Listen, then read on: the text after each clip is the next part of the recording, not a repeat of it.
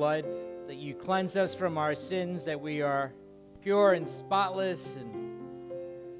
And God, we thank you that you sent Jesus as the Word for us. The Word has become flesh. And Jesus, we thank you that you willingly descended and left your glory to be the Word for us. And Holy Spirit, we pray now that through your Word, that you would give us ears to hear, eyes to see, hearts to respond, that we might walk forth from this place more like Jesus.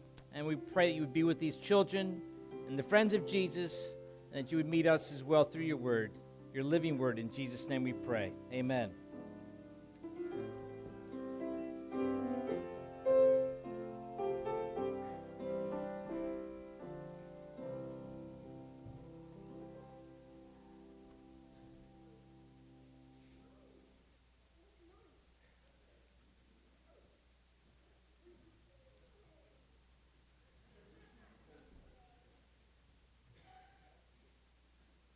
You have options here. You can stay, you can go. It's good. It's all good.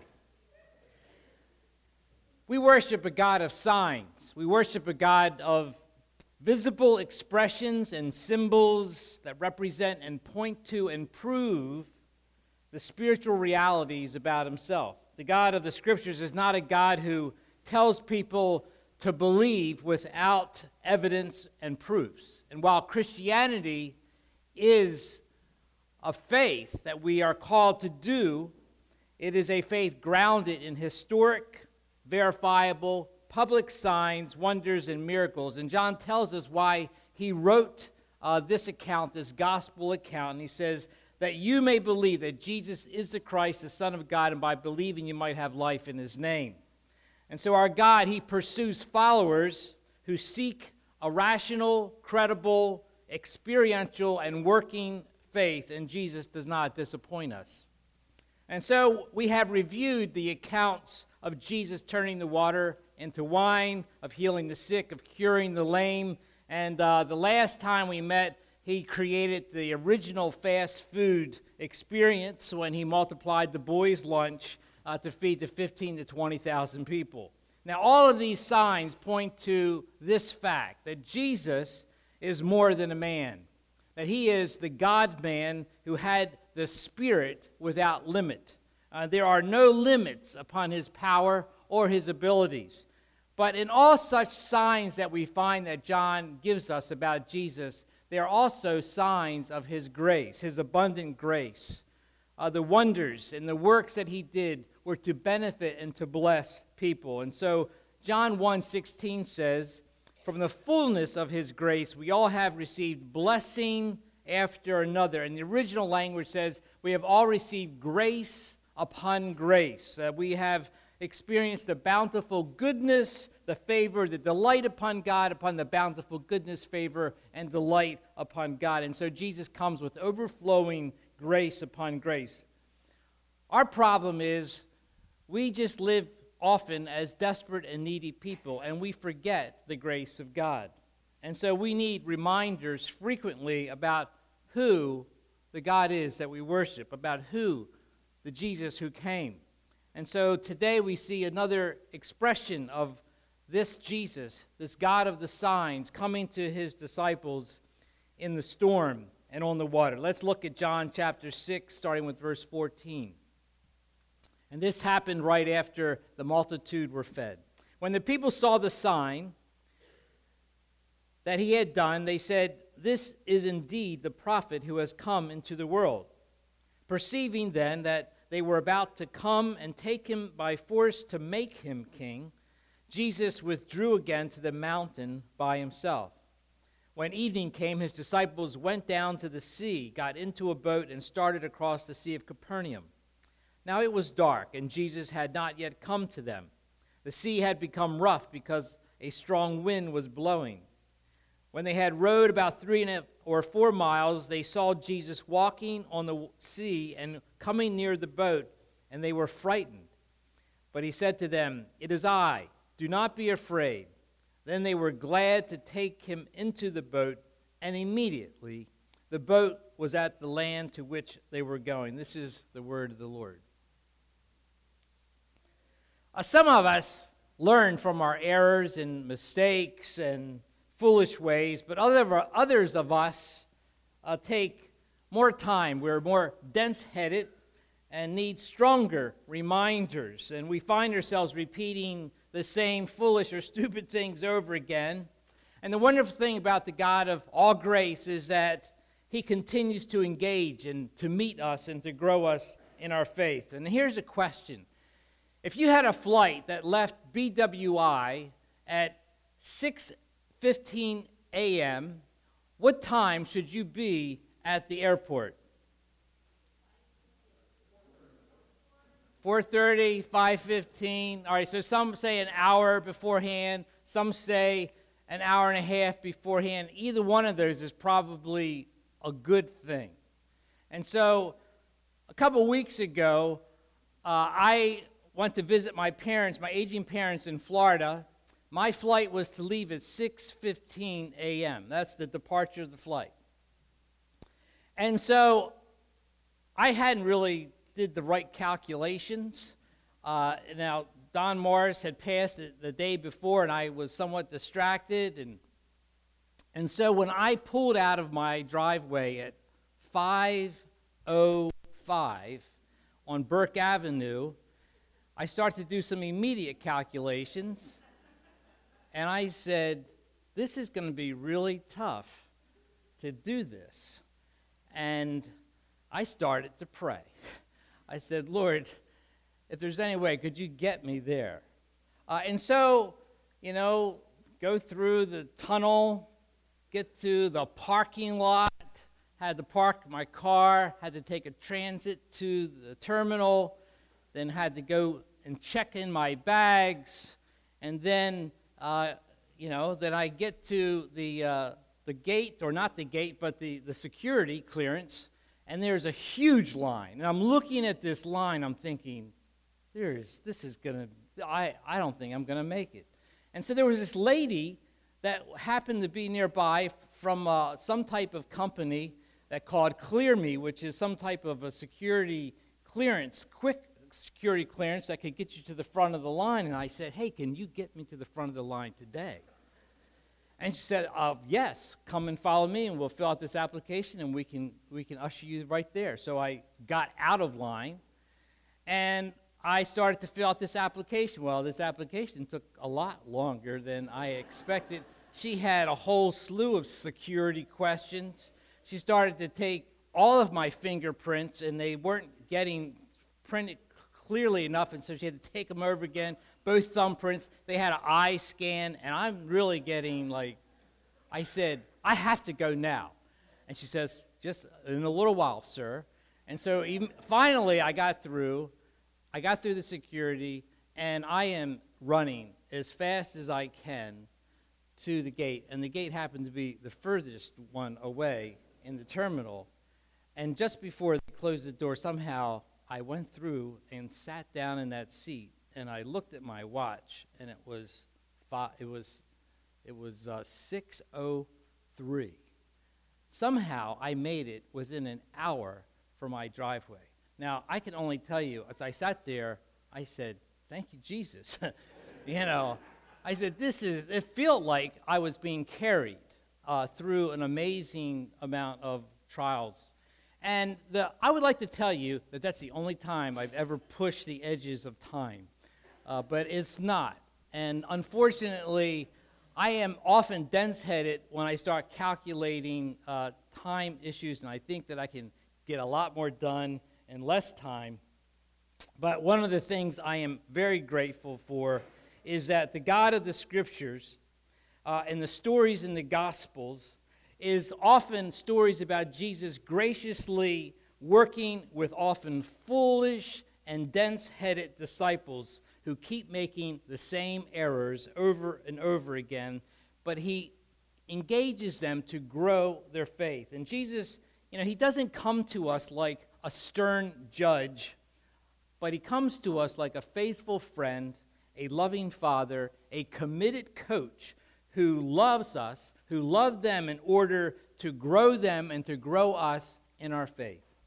And so Jesus used this miraculous appearance, the sign of walking on the water, to address their spiritual dullness. We find in the parallel account in Mark chapter 6, verse 51, in this parallel text, it says that Jesus, when he climbed into the boat with them, they were completely amazed, for they had not understood about the loaves. Their hearts were hardened. They didn't understand. And so in Mark's account, he is making the connection between the feeding of the multitude and their hardened hearts when they were on this turbulent sea when Jesus entered the boat. John Gill says this, "For their hearts were hardened or blinded, not by sin or against Christ, but there was a great deal of dullness and stupidity and want of attention in them. The glory of Christ, which he had manifested, showed forth in his miracles, which they saw daily, was attended to and acknowledged by them, but they did not acknowledge it. They didn't put it together. That this Jesus, who they just saw just a few hours beforehand, turned the boys' lunch into a feast for 15,000, 20,000 people. They didn't put it together that, well, maybe Jesus is powerful. Maybe Jesus is in charge, and maybe we shouldn't be so overwhelmed. But they were. There was a spiritual dullness. And just like the disciples, we all tend to spiritual dullness. We forget. We don't remember. We are not sensitive to what God has done in our lives in the past. We don't trust him for our futures. And each day's challenge continues to surprise us or overwhelm us. And so we panic or we get anxious. And we say, why me? Why is this happening to me? Why is God doing this, allowing this? Where is God? Maybe God isn't here, and so we wonder. And we say we believe, but we often don't live like we believe. We don't pray like we believe. We don't dream or plan or engage our faith like we believe. And in many ways, we function like practical atheists. Instead of living out of the sensational reality of God who has worked, is working, and continues to work in our lives. But the great thing about the scriptures about Jesus is that God does not leave us in our state of spiritual dullness or our calloused hearts. Jesus, the supreme faith-building coach, creates opportunities to grow our faith. And so here we see Jesus meeting his disciples in the storm. And Jesus meets us in our storms. And the reason he meets them in their storms and us in our storms is to grow our faith. And he grows our faith by testing us. He grows our faith by terrifying us. And he grows our faith in order to comfort us so that we would depend upon him. So Jesus tests us. When the evening came, his disciples went down to the sea. They got into a boat, started across, and it was dark, and the sea became rough because of the strong wind was blowing. In other words, it was a dark and stormy night. And we find ourselves a lot in these dark and stormy nights. But we need to see the divine fingerprints who places us in such experiences. In Mark's account, it says, Jesus made his disciples get in the boat and go on ahead of him. And so Jesus actually, this was his mission. This was his discipleship event for these guys. He made them get in the boat to go across the lake. And it was dark, and it was stormy. Now, while there is no darkness in God, he will use darkness, and he will use chaos and hardships and trials and sufferings and life-threatening experiences in our lives to test us and to develop and to grow our faith. That is the nature of our God. That is the teachings of Scripture. God will test his chosen vessels, his precious treasures. Proverbs 17:3 says, the crucible is for silver, the furnace for gold, but the Lord tests the hearts. Isaiah 48 says, I have refined you, I have tested you in the furnace of affliction. And the psalmist cries out to God, test me, O Lord, and try me. Examine my heart and my mind. And so God says, okay, I will. I will test you. It's interesting in the passage of Mark of John 6, right before this event, in the feeding of the 5,000, this multitude is before Jesus. He knows they're hungry, and he turns to Philip, and he says to Philip, "Where shall we buy bread for these people to eat?"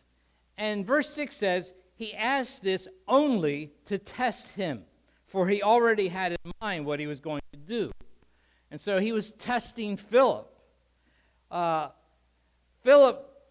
could have possibly responded, "Well, Jesus, we saw you do the other miracles. You turned the water into wine, you healed the sick, you made the lame walk. You're a great provider, you are a creator, you're the man, you can do this, Jesus." But no, Philip didn't have any expressions of faith. He said, 8 months' wages wouldn't even purchase enough food for each person here to get a bite. And then Andrew chimes in and he says, "Hey, here's a little boy with a lunch. His mom packed him 5 little morsels of bread and a couple fish." He kind of wanted to expand the absurdity of trying to feed these people. And he says, "But, what can that do? How can that go so far?" The fact is, none of his disciples were looking to Jesus to solve their problem. Nobody suggested hey, let's have a prayer meeting and ask God to do something great here. They didn't say, "Jesus, unless you act, nobody gets fed. We're all dead here." Now, on the surface, that's what they were looking at. They were looking on the surface of things. They were looking at what they had in their hands, what they had in their pockets, but they did not look at who they had in their midst. They were one-dimensional. They were earthbound disciples. And so we see that Philip failed the test. The disciples failed the test. Jesus even provides for them 12 baskets of leftovers to remind them that he is a faithful God. He will provide for them. They probably took these 12 baskets with them in the boat. They had reminders of God's provision and faithfulness. God will take care of his laborers, but they didn't get it. So Jesus personally dismisses the crowd. They wanted to make him president by force. Well, he would be a great presidential candidate. He would be a great king. That's a funny line, isn't it? They were going to make him king by force. Jesus wasn't going to play their games. He sends them off. He goes to the mountain to pray. And we find here that Jesus will not only test his disciples and test us, but he will terrify us. So when they had rowed about 3 or 4 miles, they saw Jesus walking on the sea, coming near the boat, and they were frightened. And the word frightened means to be struck with fear, to be seized with alarm, to be terrified. Now, I wonder what Jesus had been praying to his Father when he went to the mountain to pray. Often we find some of the prayers are recorded, and often those prayers that Jesus had with his Father were all about his disciples. He's always thinking about his disciples, praying for his disciples. And maybe the Father was saying to Jesus, "They're not getting it, are they, son?" And Jesus, maybe he said, "I know, Dad, they need more time, They need more experience. They need to be stretched more. I'm working on them." And then maybe they were talking about the next discipleship event. And they said, "What about a dark and stormy night?"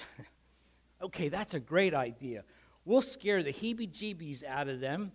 These rough, tough fishermen, these tax collectors, these zealots as they are, we'll scare the socks off them, and then we'll bring you front and center, and maybe then they'll have more respect for you. Maybe then they'll honor you and hallow you. And maybe then they'll get it. Maybe then they'll look to you first instead of last.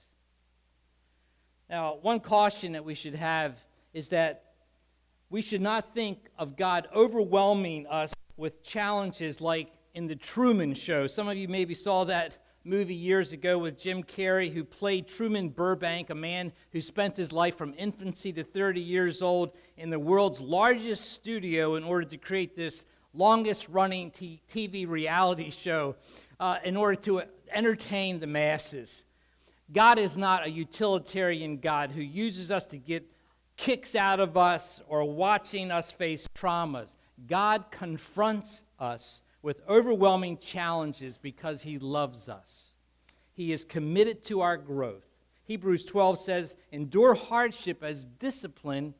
God is treating you as sons or daughters that he loves. Our Father disciplines us for a little while as he thinks best, but our fathers discipline us for a little while as they think best, but God disciplines us for our own good, that we might share in his holiness. And so Jesus, he sends them out. He puts them in the boat. He sends them out. They're straining at the oar.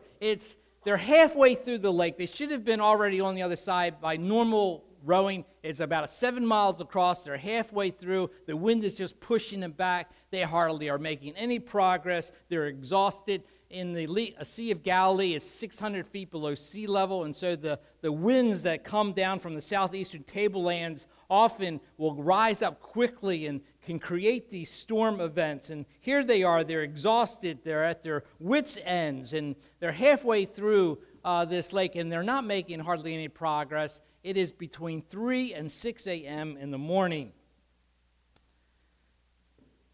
I wonder what those fishermen, those strong men, were saying in the boat over those hours as they were straining at the oars. I wonder what they were talking about to each other in that boat. I wonder, well, how come Jesus sent us out here? Where is he?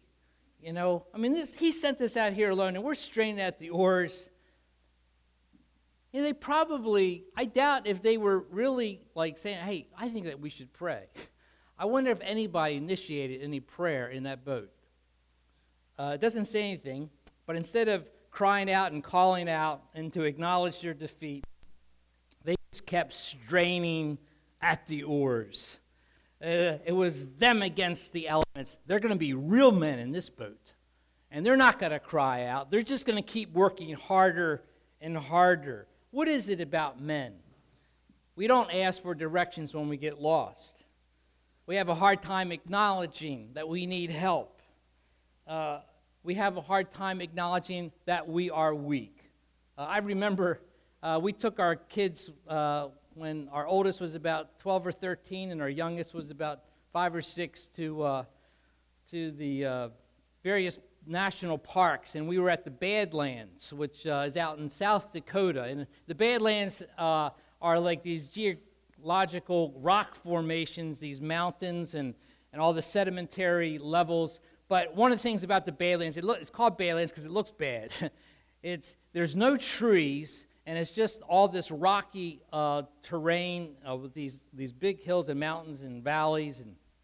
And we went to this camp, the park, and there are no trees, and we put our tents on the top of this knoll, which was a beautiful afternoon, and there wasn't much wind that afternoon, and we set our tents up, and so we crashed in. We had 2 tents, a tent for our children, our 4 kids, and a tent for the adults. We were going to have our own space, and so Maria and I is in one tent, our kids in the other. Well, that night, a wind kind of started to emerge and started ripping through that whole region. And of course, because there's no trees, you just felt the force, and it kept getting stronger and stronger. And we are in the tent, we are awake. We're wondering how our kids are doing. Maria says, I'm out of here. So she goes to be with the kids, and now I'm in this tent all alone. Now here's the thing. I'm thinking, if I leave this tent, all of our belongings, everything is just going to, be just ripped off the top of this hill. And I said, I have to be a man and stay in this tent. I have to hold the fort here. Maria's with the other kids. It's not going to blow away. She's okay. They're all right. But after a while, I was really scared. I felt for sure I was going to get blown into the valley by myself. I said, that's it. So I was a man. And I went and spent the time as a good dad with my kids and my wife, protecting them. And I didn't tell them that I was really, really frightened, but I was scared. This wind was amazing. Unfortunately, both tents made it. I did leave that tent and met with my family. Real men we have a hard time acknowledging our weakness. And so God, He will push us to the edge of our abilities. He will push us to the edge of our capacities. He will scare us. He will terrify us. But He does that because He wants to reveal Himself to us, and He wants to show His power and His love for us. He meets Job out of the storm in Job 38. Out of the storm, he says, "Who is this that darkens my counsel with words without knowledge? Brace yourself like a man. I will question you, and you shall answer me." And, for chapters, God is revealing His creative power, His overwhelming awesomeness to Job. We find when Moses meets God in the wilderness, and he sees Him at the burning bush, when he saw this, Moses was amazed, and he goes over to look closely, and God says, "I am the God of the fathers, of the God of Abraham, Isaac, and Jacob." And it says that Moses trembled, he quaked with fear. And we find a few chapters later in Exodus 19, the 70 elders are on the mountain, and the mountain is full of smoke, and it's quaking, and there's a blast of lightning and a loud trumpet, and it says that everyone in the camp trembled. We find in Nahum that God says His way is the way of the whirlwind and the storm. The clouds are dust are the dust of His feet. And we see when the disciples met Jesus in the Mount of Transfiguration, and the voice comes out of the cloud and said, "This is my Son whom I love. With Him I am well pleased." It says that the disciples fell face down on the ground and were terrified. And that is the appropriate response of limited, fragile, weak human people in the face of this awesome, almighty God. But this is what God says. This is what Jesus says. "It is I. Do not be afraid." It is I. Do not be afraid. And so we find that the God who tests us and who will terrify us is the God who comforts us and who calls us not to fear because He is with us. And they were glad, it says, that He took Him into the boat. In this confrontation, we see that God will not leave us alone in our test or in our fears, but He comes to us in the midst of the storm to offer supernatural help, supernatural pass. In Mark chapter 6, it says in the fourth watch of the night, He was about to pass them by, which tells us that Jesus intended for His disciples to see Him clearly walking on the water, to make sure that they knew it was Jesus. He intended to pass them by, which is an interesting phrase. When they did see Him, of course they were scared and terrified, and Jesus immediately calmed their fears. "It is I, do not be afraid." And that word, "it is I," is the same word that Moses heard from God, "I am." When Moses, "Who should I say sent me?" Say, "I am." And Jesus saying, "I am, do not be afraid. I am the existing one. I always was. I had no beginning. I have no end. I am the Creator. I am the Lord of the storm. I am, do not be afraid." And so we find that God comes to test and terrify us, but He comes to comfort us. And just like He told Moses, "I have indeed seen the oppression of my people in Egypt. I've heard their groan. I've come down to set them free." Deuteronomy 33 says, "There is no one like the God of Jeshurun," or Israel, "who rides on the heavens to help you and on the clouds of His majesty." The God of the heavens is the God who rides the clouds, it says, to help His people. He comes to rescue and to save, and He is close to the brokenhearted. He comes to save those crushed in spirit. There was a story in the Chronicles of Narnia, one of the stories, the title, "The Horse and His Boy." There was a boy named Shasta, and he was the key character. And in this particular event, he was feeling extremely defeated. He felt like the most unlucky boy in the whole world, and he's walking through this dense, dark forest. It was life-threatening forest. The ice wind was ripping through that forest, and he was feeling overwhelmed. And all of a sudden, he felt somebody, a giant presence walking beside him. He was initially frightened, and he felt this warm, gentle breath, and he soon realized it was Aslan, the king of Narnia, the great lion that came to comfort and to rescue him. And so we have this Savior who comes to us in the midst of our storms, in the ice of the winds that seek to destroy us, and Jesus meets us in that place to comfort and to reassure us. The disciples were straining at the oars, and Jesus comes and he says, "It is I. Do not be afraid." Do you hear Jesus' words coming to you to assure you when you feel overwhelmed by the forces, when you feel overwhelmed by the weight of the issues, that you feel like you're drowning? Do you realize how close he is, how he rides the heavens to come after you? But while God comes and he rides the clouds to help his people, while Jesus walks on the water to present himself to the disciples, he didn't get into the boat until they invited him. He didn't respond till they cried out to him. And so we find in this passage that Jesus waits for the invitation of his people. He waits for the prayers of his people. They cried out in Mark 6, and then he climbed into the boat with them. He says, "I am, do not be afraid." Then they were willing to take him into the boat, John 6 says. They were willing. Jesus did not force himself into that boat. It's interesting. He waited for their invitation. He was about ready to pass them by. And they cry out to him. In Matthew's account, there's the episode that Dr. Peri had mentioned about Peter. When he sees Jesus, he says, "Lord, tell me to come. Tell me to walk on the water." And Jesus says, "Come." And so Peter gets out of the boat. And, of course, the disciples said, "This is just like Peter." He's always done crazy stuff. And Peter's walking on the water towards Jesus. As soon as he sees the waves and the storm and the winds, he starts to look at those things and he starts to sink. And he starts to cry out to Jesus. And he cries out to Jesus. And he says, "Lord, save me." And he catches him. And he told Peter, "Oh, you have a little faith." And he brings them in. They get into the boat. The storm is calm. God waits for us to cry out to him.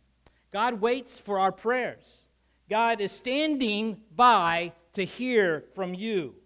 He is near. He wants to comfort you. He wants you to know that he will help you, but you have to cry out. You have to pray. That is our responsibility.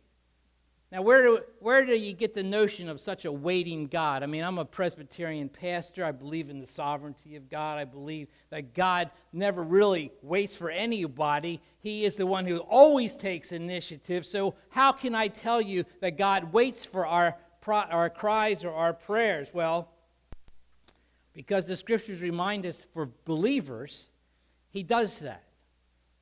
Because people that have faith, he expects us to use that faith. And so like in Revelation chapter 3, he says, "Behold, I stand at the door and knock. If any man hears my voice, I will open the door and come in and sup with him and he with me." We have to answer the door. He's knocking. He wants communion with us. He wants fellowship with us, but we have to take that initiative. And so Jesus asking his disciples who claim his name, "Will you open the door? Will you cry out to me? I am here."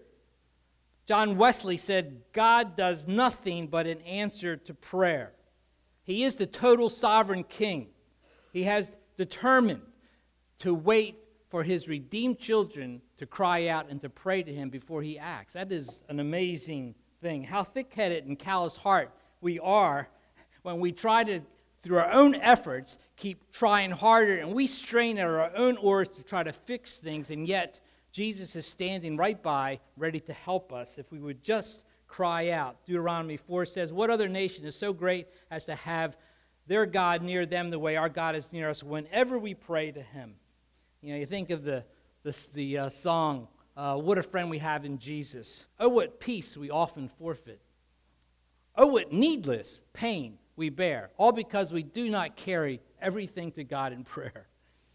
And so the sooner that we cry out, the sooner we pray, the sooner God wants to reveal himself to us. And actually, there's two miracles in this passage. One is Jesus walking on the water, and the other is, as soon as he gets into the boat, it says they immediately got to the other side. Somehow, in an instant flash, they went 3.5 miles, and they got immediately. There was a transport system. You know, if Jesus wants you to get someplace fast, he can do that. But we need to cry out sooner, not later. We need to stop straining at our oars of self-engagement in order to allow his strength. We need to do that because God is attracted to weakness. It's not about the strength of our faith. It's not about the power of our prayer. It's about the strength of our Savior. It's about the power of his might. And he wants to engage us.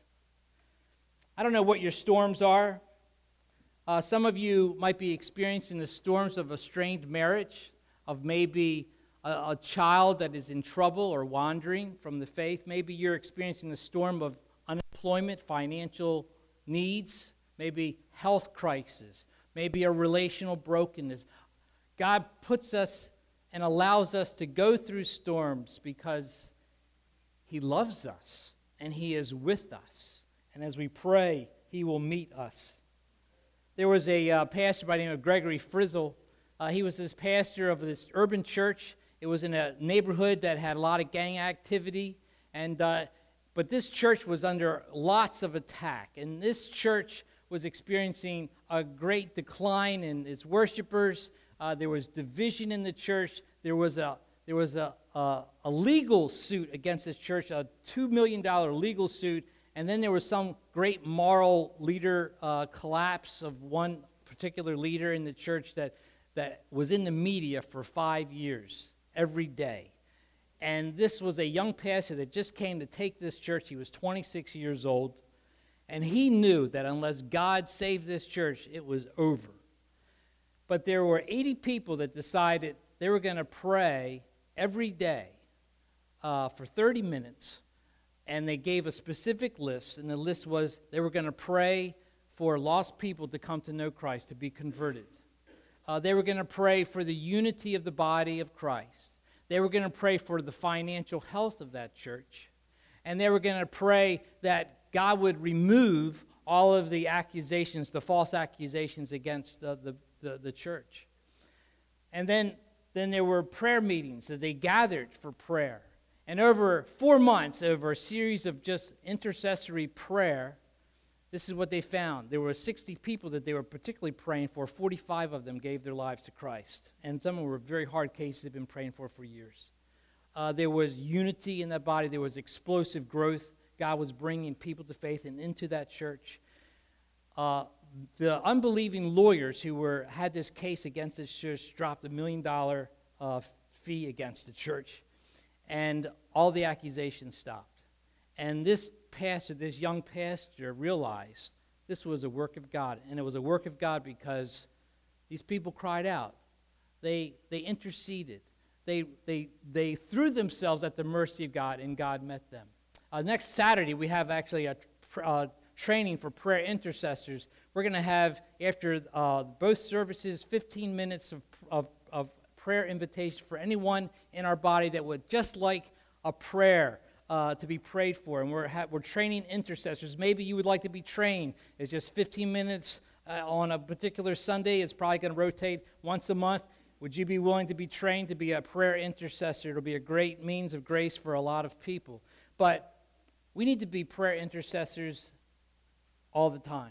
We need to be a people that will recognize that God comes to us and he wants to meet us and he wants to grow us and he wants to get in your boat. But you got to ask him. And when Jesus gets in your boat, you fly with him and you see powerful things through him. Let's pray. Lord God, thank you for this body and for giving us this text to remind us that you are the Lord of the storm, that you create the storms and you calm the storms, and that you love us so much that you'll put us and test us through the storms. You'll terrify us. You'll make us come to our wits' end and to the utter end of ourselves, that you might reveal yourself strong and powerful. God, would you help us to come to you more quickly? and to pray to you more fervently. And we pray this in Jesus' name. Amen. Let's stand together.